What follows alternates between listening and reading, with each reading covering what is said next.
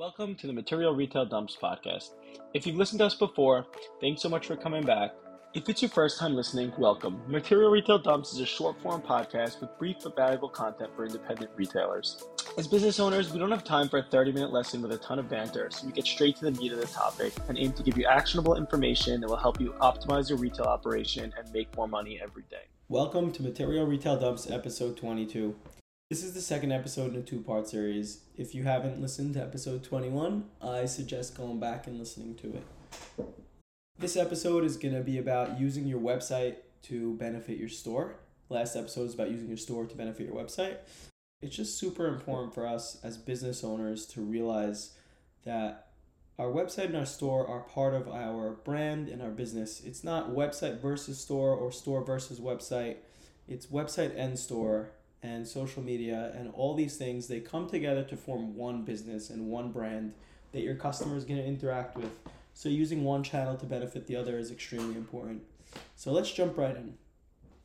So what's the importance of using your website to benefit your store? Why do we even need to worry about it? You have a store, people are walking in, you have these big windows and it's great.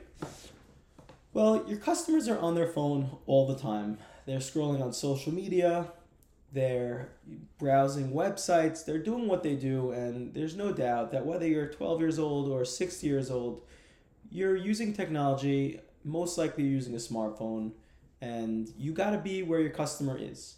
Your customer might also have a job where she's in front of a computer 9 hours a day, sitting at a desk. And I don't know about you, but I definitely can't sit by my computer for 9 hours without, taking a few 10-minute breaks, looking at my favorite websites, checking my social media. You just need a break to recharge and start working again.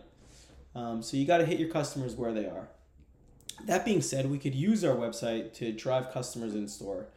And here's a few ways you can do that. Number one, on your website, it's super important that you have a About Us and Store page. This could be one page that tells a story about you, about your store, where you're located, the city you're located in, who you are, what you believe in. Just tell a story. Get the customer to engage with you and get the customer to feel that connection with you. And it's just extremely important. Put pretty pictures. You could even put this stuff on your homepage. But get the customer that's on your website to realize that you do have a store, to remember that you have a store, and to have that urge to come to the store. Second thing that's often overlooked is you can use it as a place to showcase your newest or best items. So most websites have the ability to control what you put on the top of your website or on the homepage of your website.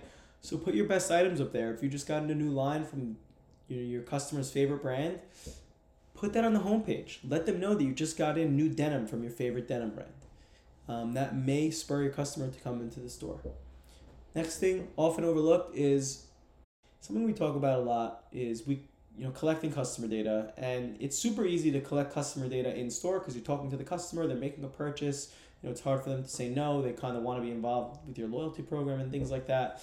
But use your website to collect customer data. Get a pop-up going on your website saying, sign up with your email for 10% off your first order, or give us your phone number so we can text you, or put in a little request form that they could come in and request special request things, or even like an appointment scheduler. It's so easy to just put a link on your website for a person to just schedule an appointment with you at your store. You're at your store anyway, or you have an employee at your store anyway. Just call it private shopping appointment.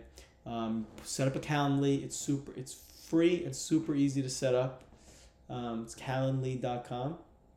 Throw that on your website. Again, the goal is to try to use your website to get people in store. Now, obviously, we want to make money on our website and sell stuff on our website, but at the end of the day, we want customers coming into the store and buying as well.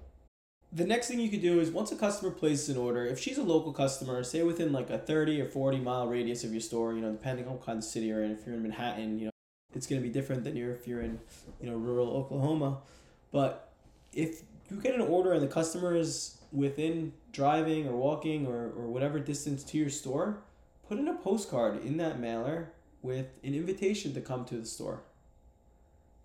Whether it's a discount or, again, an invitation to a private shopping session, or encouraging them that if they haven't returned to come to the store because it's free to return the item in the store. Use your packaging to get the customer into the store. We can even take this a step further and we talk about our email channels, our text channels, our social media channels. They don't all need to be driving customers to your website. Yes, you want them to link to your website. Any email you send out gets a link to your website or to the page that you're talking about. But we could talk about the store on these channels. A lot of people hesitate and they think like it's an online channel, we gotta only talk about online. But again, like it's an online channel and we want to use it to just build up the whole business and the whole brand, and everything you're trying to do in store you can talk about online and vice versa. And at the end of the day, this is going to give the customer the ability to shop the way they want to shop, when they want to shop, where they want to shop, and just being there for your customer is super important. Well, that's it. Thanks for listening. Looking forward to the next episode.